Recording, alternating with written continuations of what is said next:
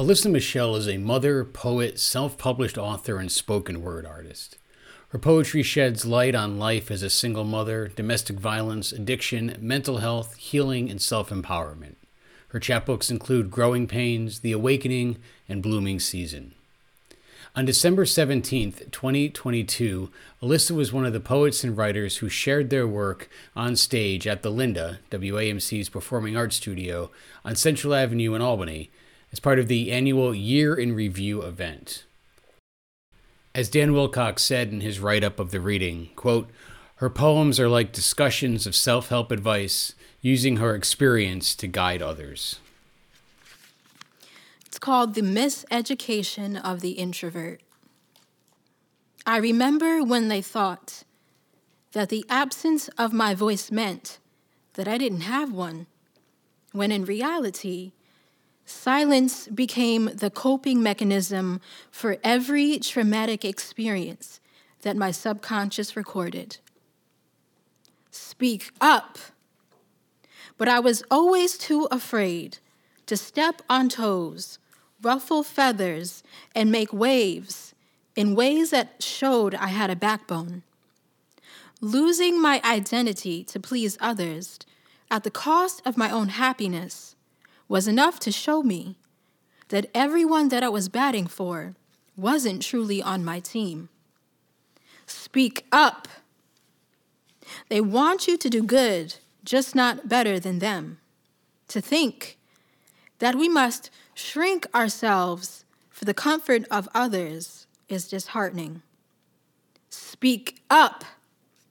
I remember when they thought that the absence of my voice meant that I didn't have one, until the power of my truth broke every misconception.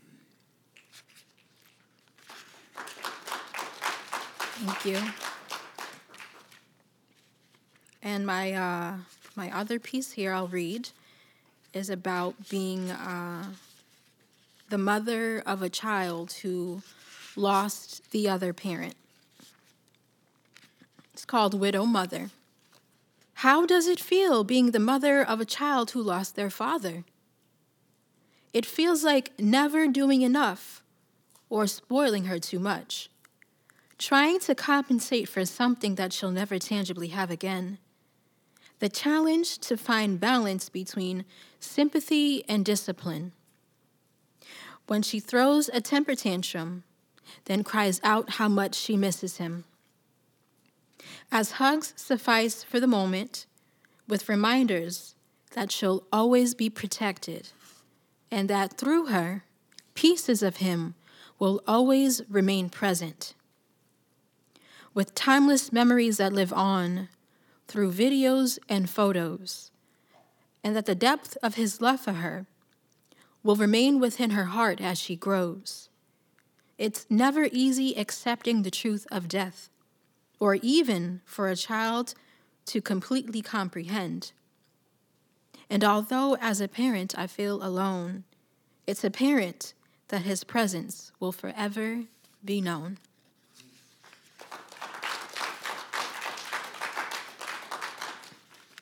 This piece is called Forgiveness. Resentment is a weight too heavy to bear, and a poison too toxic to feed off of.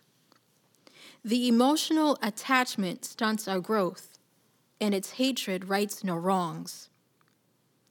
How can we liberate ourselves if we're still holding on to toxicity, becoming prisoners of our egos, suppressing our own healing?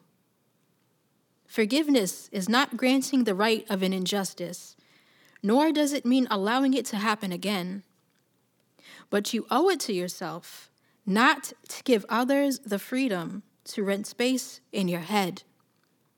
So reserve your power to liberate yourself from emotional wounds, and by doing so, you liberate someone else to forgive themselves and make amends with you.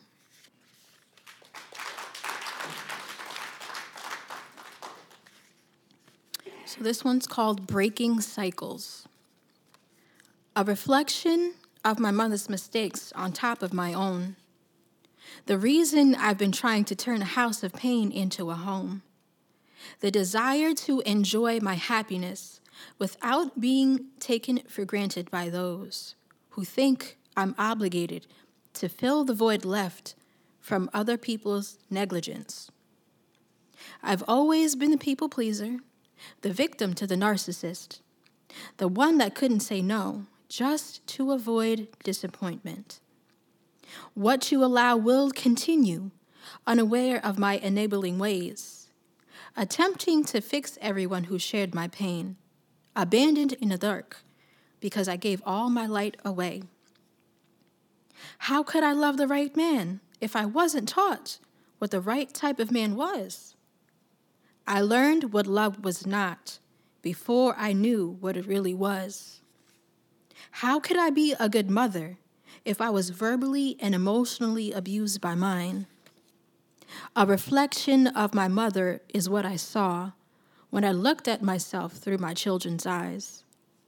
History began to repeat itself. The generational curse had to end. Unlearning everything I was taught is where I began. That meant not accepting less than what I deserved, loving myself even when the loneliness hurt. Reaching into the intricate shadows of my soul, facing my demons while using them to grow. My healing process became more important than the expectations of everyone around me. If I wanted to live, I had to let go of everything associated with who I used to be. The woman I was had to die many times before the new one could breathe.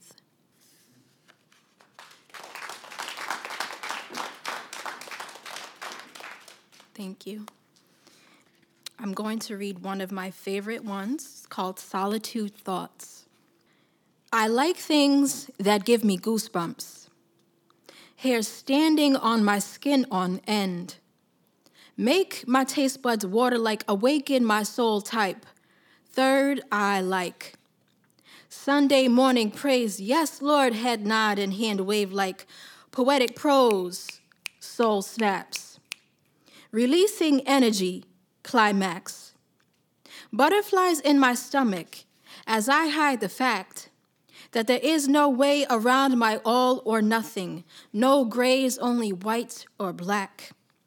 Too familiar with the space left between me and solitude. I look at myself and say there is no me without you. They don't know you the way I do, so what's the use of trying to find replacements to fill your shoes? You're the best you'll ever have, and anyone who has the privilege of sharing your energy should only raise vibes and ignite the fire of soulful intimacy. Having already been complete, help me understand the math of how two half incomplete people make a whole. When they take pieces of each other just to fill each other's holes. How does one live when the other one goes? A connection is eternal, but attachment drains the soul. See, I've always wanted to find the one with hopes of this could be it or he's like that, but I need him to be like this. It always seems as if that's as far as it always goes. But when you're unsure of what the future holds, the uncertainty of settling for his comfort zones doesn't give me a fear of commitment. More like I'd regret a waste of time when I could be with someone who appreciates and reciprocates and doesn't treat me like his boo, but his wife. So I'll take comfort in my own soul's lullabies. Me time with glasses of wine any day over his lies and why he never replied. In a world full of artificial hearts that only lead you between legs, temptation from the left because loneliness led the way.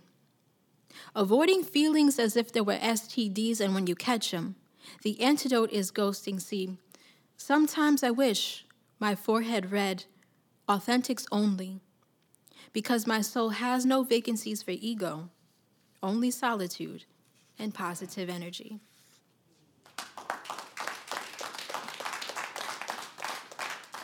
For Hudson Mohawk Magazine, I'm Thom Francis.